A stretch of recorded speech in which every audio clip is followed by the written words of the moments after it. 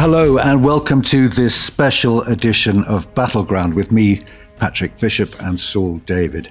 The subject today is, of course, the momentous events taking place, even as we speak, in Israel and Gaza.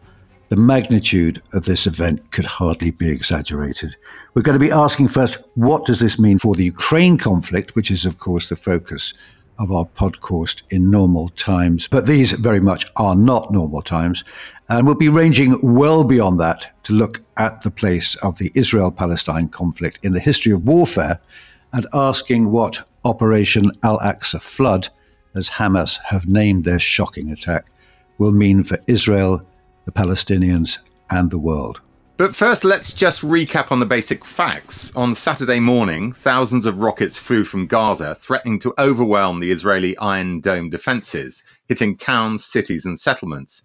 This, however, was a distraction from the main operation. About 1,000 Hamas gunmen breached the fences and walls surrounding the Gaza Strip in 7 places, rampaged through local towns and kibbutz settlements, killing at will and taking hostages.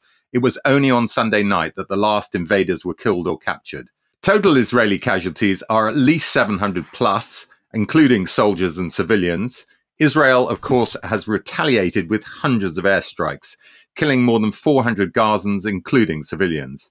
Now, a massive buildup of troops and equipment is underway. 300,000 reservists have been called up. That's the biggest call-up in Israeli history. And this is all in preparation for Operation Iron Swords, which is aimed at eradicating Hamas once and for all. So there's absolutely no chance of a cessation of violence in the near future, I would say, wouldn't you, Patrick?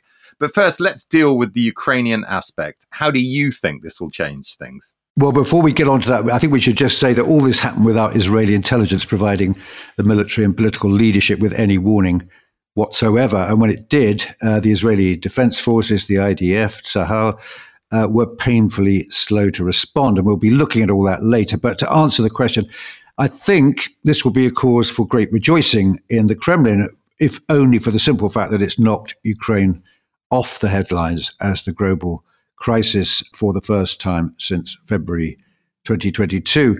It also adds a huge layer of confusion to international politics, which will be very much to Vladimir Putin's liking. So basically, it's a distraction, I would say, that takes the world's and particularly America's attention off Russia and forces it to focus on the Middle East. Now, all this is bad news for Ukraine, I would say, because until now, it's had the attention of the world. It's been able to make its case repeatedly and to garner sympathy and support, material and diplomatic.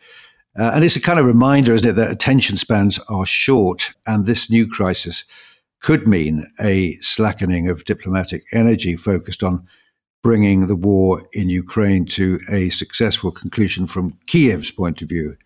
Now, Russia's in a kind of win-win situation here, I would say, concerning Gaza. It's got very strong military ties with Iran. We all know about that. It's supplying drones that blitz Ukrainian cities, but it's also historically had good relations with Israel, which Israel has actually reciprocated. It's trod very carefully in the Ukraine crisis. It hasn't denounced Russia in the way that perhaps it might have been expected to.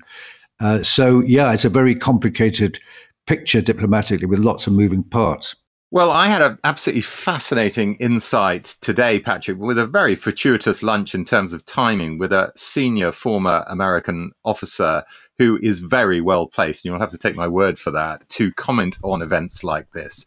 And he suggested that at one possible chink of light, he agreed with all the points you've just made, but he said actually the counterpoint is that the attempt by Biden's government to force through a one-off package, which is the news since last week in terms of funding Ukraine, may be made slightly easier by what's going on in Israel, by the fact that a package for Israel will probably be tacked onto that. And that, of course, will make it much more likely that those on the right of the Republican Party will vote it through. So that's one possible advantage.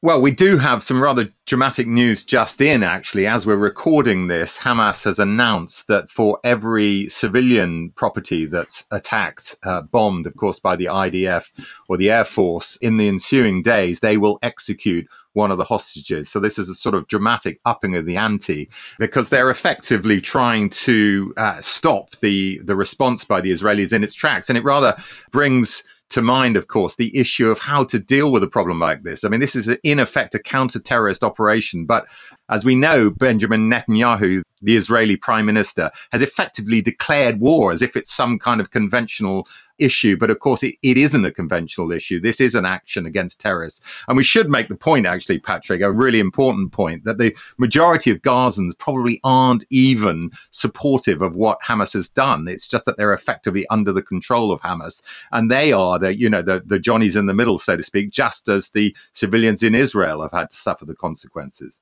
Yeah, no, I think that's a fair point. We'll dwell on that a bit later on, and on the difficulties of conducting the kind of operation that Netanyahu has declared. As you say, they're massing for what appears to be a conventional battle, but the people they're fighting are the absolute antithesis of that. This is again another asymmetric conflict. But we're going to dwell on that a bit later on. I think what we ought to do is go back and just put this whole story into its historical context. I think, despite the fact that most of us have sort of grown up with this Israel-Palestine ongoing bloodshed and endless sort of clashes unresolved, none of it ever leading to any kind of peace, we ought to just have a quick reflection on where it all came from. Well, I think, Saul, I'd be interested to hear what your thoughts are, but it seems to me this is the oldest kind of conflict. Historically, it goes back to the very beginning of human existence, and it's fundamentally about land. Both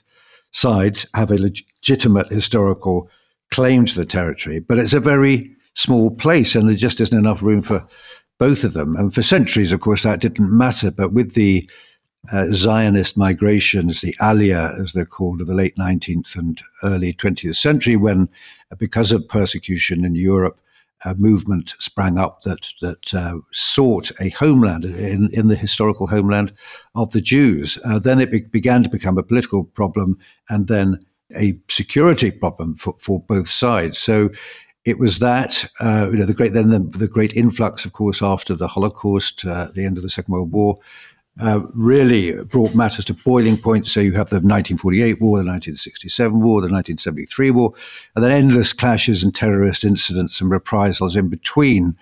Now, if you add to this ancient recipe of a struggle for land, religion, then you really get a combustible and toxic recipe. Of course, the first Zionists were socialist, they weren't particularly religious, but now the religious right is a big factor in Israeli politics. And of course, Islam has always played a part in Palestinian motivations. With the arrival of Hamas, it's bigger than ever. So a toxic brew.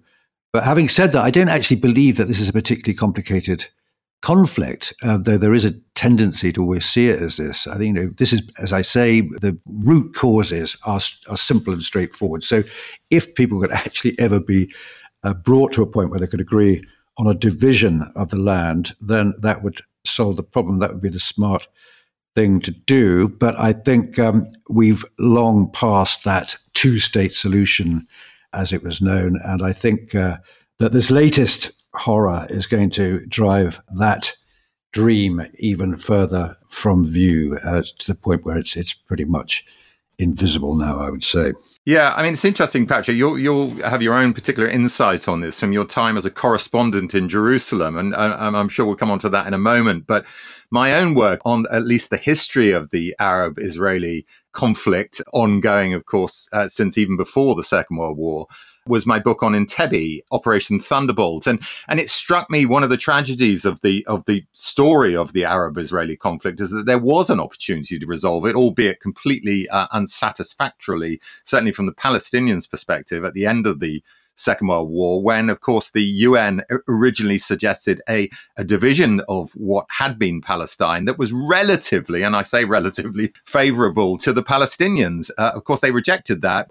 And what they've ended up with, at least as far as the two enclaves that they now at least have some kind of authority over, although they're, of course, ringed and hemmed in by the Israelis. And that is, of course, the Gaza Strip, where this this attack has come out of, and also the West Bank. But both of those territories were captured by Israel and later handed back many, many years later as a result of the 67 war. So one war has kind of, engendered more problems. But the other tragic moment, I think, was in the 70s when Rabin, who was prime minister during Operation Thunderbolt in 76, was very determined in his own mind that there would be no Jews allowed to settle on land in either the West Bank or the Gaza Strip. And of course, it was mainly the West Bank, that being the much bigger territory. And even his determination wasn't able to stand against the hardliners who were absolutely determined that they would reclaim a bit of that land. And look where we are now. Yeah, no, the quality of politicians, the quality of leadership on both sides actually has been in steep decline since those days. So you have the likes of Shimon Peres, and of course, who one of the Nobel Peace Prize, of course, along with Yitzhak Rabin and Yasser Arafat back in 1994, because they did actually, despite the fact that they came from very, very different perspectives, they were passionate about their causes, but they were able to actually get together and make peace. Now, those days seem very, very distant now. But I think to get back to the actual nature of the fighting, what we've got here is something which, we've seen this cycle, haven't we, going on ever since the first Intifada. Now, this was way back in 1987 when the Palestinians basically rose up, they rioted, they marched, they basically demonstrated, violent demonstrations all over the West Bank and Gaza, protesting at the occupation as was then. And that did produce a political result. It started this peace process that resulted in the Oslo Accords, which the negotiations went on for a long time. And when they finally broke down at the Camp David talks in 2000, that prompted a second intifada or uprising, which in turn radicalized Palestinian politics because the kind of mainstream politicians of the PLO were usurped in Gaza by Hamas, who had a completely different narrative about what should happen. So they're really, religion is at the core of their beliefs, and essentially jihad to drive out the Jews from the whole of Palestine. So, massive kind of step backwards.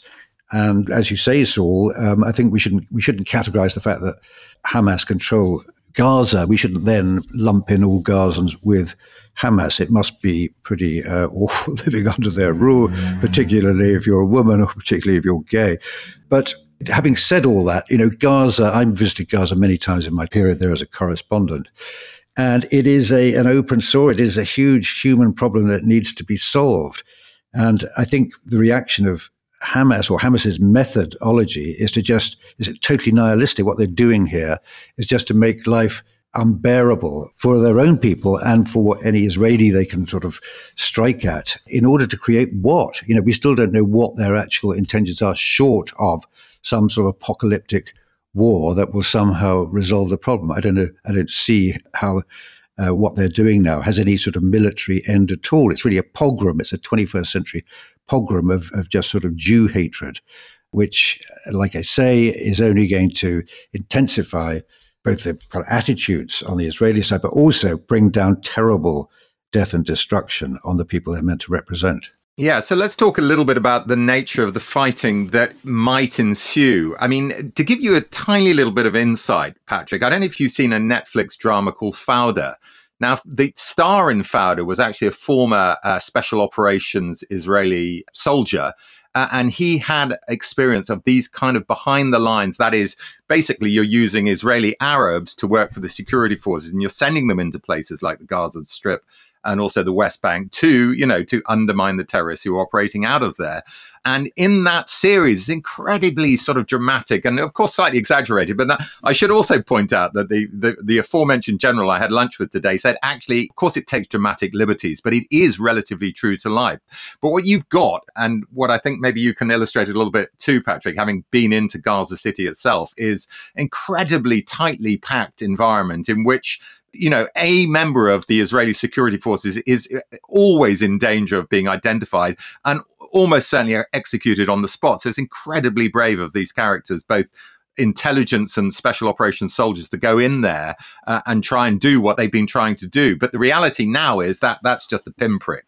Now they've got to launch a major operation. Will they go in with effectively with ground forces in some kind of conventional way, or will they try and continue this anti-terrorist or possibly counterinsurgent type of operation, but just on a larger scale? So the question is, what type of reaction are the Israelis going to pursue now? Will it be counterinsurgent, a sort of, ramping up of this anti-terrorist operation that's been going on for a while, or is there going to be a full-scale invasion? We'll be discussing all this and more after the break. Do join us then.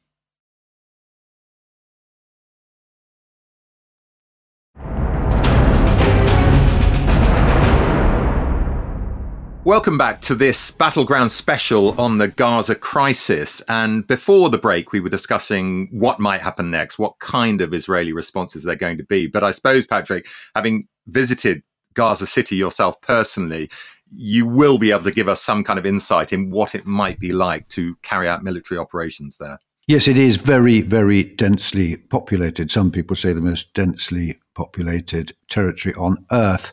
It's very long and narrow. It's basically a sort of a jumble of what were once refugee camps, which over the years have become permanent. So they're, to all intents and purposes, sort of very tightly packed, heavily inhabited, small houses. Often conditions are pretty horrible there. Electricity is intermittent. There's a sort of intermittent blockade, which goes up and down in its intensity, operated from the outside by the Israelis. And so life is pretty horrible. There's a sort of smell of sewage in the air. It's very crowded and very noisy. So the idea that you can actually carry out surgical airstrikes is a myth. I don't doubt the Israelis' intention not to take innocent life, but in the circumstances, if you drop a bomb, no matter how well guided it is, no matter how high the tech is, and it hits a Hamas position, an office, or whatever, it's almost certainly going to involve collateral damage. And already we've seen this. We've seen that there are 400 odd deaths reported by the health ministry. Now, in terms of the veracity of these claims, in my experience, they might be a little bit hazy, but they tend to be more or less accurate. So of those 400 deaths, I think 120 are women and children thus far. So I think that's the pattern that will be set. I've been in Gaza for incursions in the past, and what happened in those cases was some tanks came across into the territory of Gaza. There were kind of limited operations trying to sort of strike at known Hamas positions. But of course, they changed the whole time. So they didn't last very long. And then the Israeli troops would withdraw, usually under some sort of diplomatic umbrella. There's almost always an intervention from the UN, from the Americans, from the Egyptians to try and get a ceasefire in place. And usually the Israelis, having, as they would cynically put it, mown the grass, i.e. killed a fair number of their enemies, thought, okay, job done. We've basically contained the situation for the time being, and then everyone would head off until the next time it happened. And of course, that's what was the case. It was basically business as usual for a couple of years, and then Hamas would fire off some more rockets, and then the Israelis would then respond in this sort of way. But I think with these numbers, with what's happened now, this is a terrific shock to the psyche of Israel and the Israelis. And I think they can't just do this again. They can't go in and mow the grass again. They're going to have to do something different. But what it is, I can't see, from what I know of the place, I just can't see a conventional military operation succeeding without sort of killing huge numbers of civilians. What are your thoughts, Saul? No, I think it's highly likely. But what's interesting is that Netanyahu, the Israeli prime minister, and I should add, Patrick, for those who don't know, the brother of the Sayeret Matkal, that's the kind of special operations unit in Israel, the commander who was killed on the Entebbe operation. And the reason I mention that is that Benjamin Netanyahu, Bibi Netanyahu, as he's called, the current prime minister's career was effectively based or made by his brother's fame and martyrdom. And Bibi Netanyahu himself is a former special operations soldier as well. He was also in the Sayeret Matkal. So he does have some kind of knowledge on how these anti-terrorist operations are carried out. But what we've got here is an event of such magnitude, some people, including the Israelis, are suggesting that, this is effectively their 9/11. And it's interesting when you make the comparison, Patrick, because if you look at the size of Israel in terms of its population and the number of people who've died, I've seen one suggestion that if you do the same numbers in terms of the US population in 2001, this is the equivalent of 40,000 people being killed at 9/11. So, let's not forget that Israel is a relatively tiny population, and this is a huge kind of blow. Most of those people who've been killed are civilians, including many foreigners, actually. So absolutely butchered.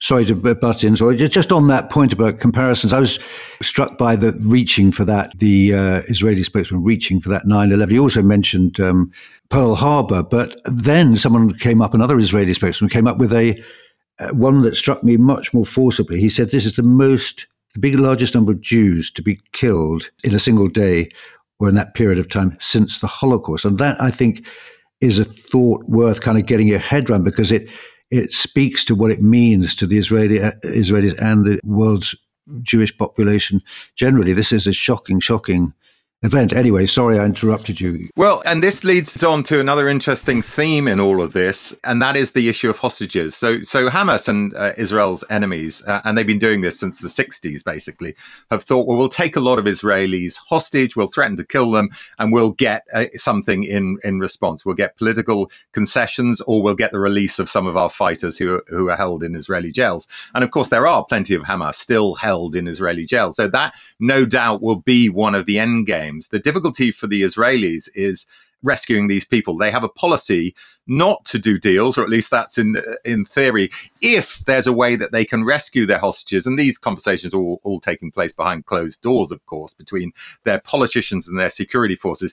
If there's a good chance that they can effect a rescue without the person they're trying to rescue being killed, which sounds fairly logical, doesn't it? Now, if you put this into the Gaza scenario, where they've been spread all over the place, the hostages, at least 100, I think possibly more, then you've got a situation where it's almost impossible to rescue them safely, which is why, of course, we've already had that threat from Hamas that if the bombing of houses continues, the bombing of residential settlements continues, they're going to start executing these people, which is exactly what they threatened to do at Entebbe. And it's one of the reasons why the Entebbe operation was ultimately launched, which was the rescue of Israelis who'd been hijacked on an Air France flight in 1976 and taken to Uganda, where with the cooperation of Idi Amin, that sort of, pantomime villain, the Palestinian terrorists, and also in cahoots with German terrorists, were trying to get concessions. But bring it back to the current day, that is, a scenario, i.e. a rescue, which you cannot imagine is likely to be successful. So what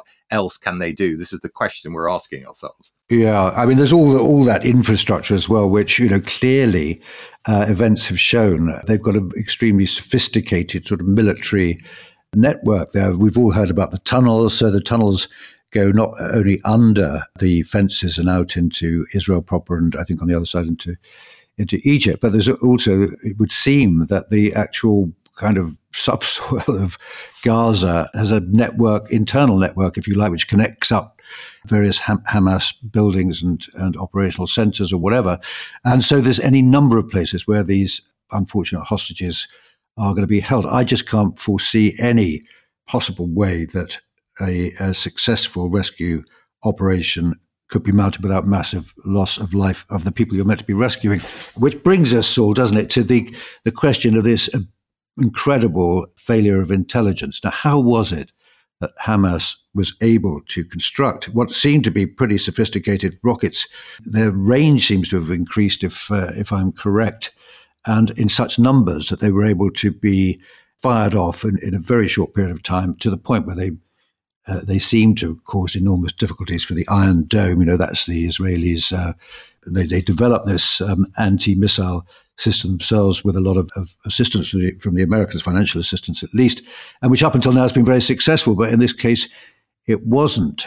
So, what happens next? I mean, can you foresee any kind of conventional military operation that has any chance of succeeding?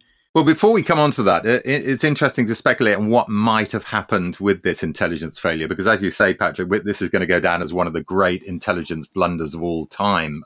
And people are already making the comparison quite rightly with the surprise attack in 73, the Yom Kippur War, where there was, a lot of soul searching, as indeed there will be in Israel after this, about why the hell didn't we know it was coming?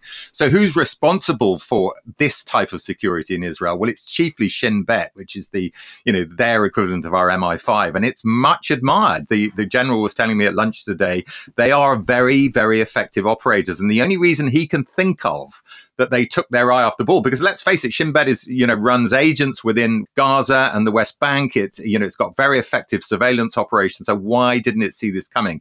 And his suggestion was the political turmoil, the trouble over the High Court decisions that's going on, the government challenging the High Court has distracted Shin Bet to such an extent that, as we know, there have been protests outside the Prime Minister's residence. And Shin Bet, which is obviously in charge of domestic security and has to keep an eye on the Prime Minister, may have been distracted as a result of that. It doesn't sound entirely convincing to me. I have to say, I suspect it's as much to do with overconfidence and a sense that you've got the infrastructure there to stop a breakout of the Gaza Strip, and that's enough to do the job. And even if they do attempt to get through it, there'll be enough time to react. But there was no reaction. It's absolutely extraordinary. Yeah, no, I think you're right about. I think there is a tendency on the Israeli side, both on the intelligence side and on the straightforward military side, to be rather kind of complacent. They haven't faced a conventional military threat for a long, long time. And so I think that's probably got more to do with it than having to protect the Prime Minister's residence. But yeah, you're absolutely right about this, about the failure, the slow reaction. I'll tell you something that struck me as being very dramatic and very telling was the attack on the Erez checkpoint. Now, if you've ever been into Gaza, the way that you get in from the north is this crossing point, which is an enormous blockhouse. It's surrounded by watchtowers with machine gun posts. There are sensors everywhere. And, passing back and forth through it just looks completely impregnable. But lo and behold, Hamas put out some video footage of some of their men storming the place. And, there appears to be very little resistance. Even more extraordinary, perhaps, is the way that they were just able to bulldoze through the fences without facing any opposition at all, and then actually capture 2 IDF posts inside Israel. Now, this is unprecedented. Yeah. Now, before we close, we should mention that I suppose perhaps inevitably we've had a couple of questions coming into the Battleground Ukraine podcast feed about what's going on in Gaza and about a possible connection between the two. So thank you for these questions. One is from David Iser in Melbourne, and the other is from Andrew Hedges, and I'm assuming he's in the UK. And both of them are really asking effectively the same thing, which is, do we think that Russia has its fingerprints, is behind this in some way, that, as Andrew Hedges puts it, the Palestinians are the patsies, and this is really a kind of plot between Russia and Iran to destabilize the Middle East, distract America, and therefore benefit as far as the war in Ukraine is concerned. Any thoughts on that, Patrick? I think that's extremely unlikely. Just look at what's happened here. I mean, first of all, I would say that I think this was probably dreamt up by Hamas themselves. Equally, I feel because Hamas depends logistically and in all sorts of ways and political support in the Arab world, the Islamic world, on Iran, that they would have to have run this past Iran before they launched the operation. So, yeah, I mean, I think it's a question worth asking, but I think in this case, it was a local initiative. Yeah, and we should also make the point that Russia, of course, has to play a double game in the Middle East, but it's generally speaking been on reasonably good terms with Israel, partly because a lot of exiles from Russia, a lot of Russians have actually gone to live in Israel itself. So you couldn't say that Russia is pro-Hamas per se, and none of its pronouncements have been, applauding what Hamas is doing there. They've been taking advantage in terms of the sort of information war of the the potential disarray they feel this might give the West. And, they've been accusing the West of taking their eye off the ball in the Middle East. They should have been sorting out the problems there instead of getting involved in issues which are nothing to do with them, hence the Ukraine war. So, I agree with you, Patrick. I don't think this is started by Russia, but is Russia pleased it's happened? Yes, it is, for the reasons you've already given. Okay, I think before we end, it's just worth reflecting on, having spent a long time in the region. I lived in Jerusalem for a couple of years, and I've reported from the first Intifada right up until 2006, coming and going there. So I've seen a lot of it, and it's a wonderful place. It's got wonderful people on both sides of the conflict, and it does.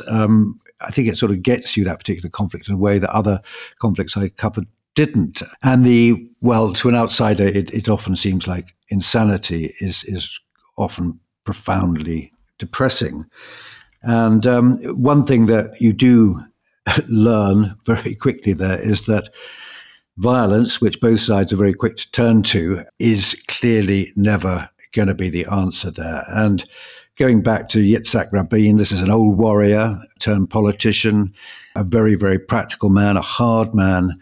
And he was able to reach out to the Palestinians, to Yasser Arafat, his sworn enemy of yesteryear, and shake his hand and try and make peace. And at the Nobel Peace Prize lecture, which he gave, he said something which is really quite moving and profoundly true. He said, military cemeteries in every corner of the world, a silent testimony to the failure of national leaders to sanctify human life. And Yitzhak Rabin, a great man, what became of him? Well, in November 1995, he was shot dead, not by a Palestinian, but by a right-wing Israeli extremist, Yigal Amir, who opposed the signing of the Oslo Accords, which were supposed to lead to peace.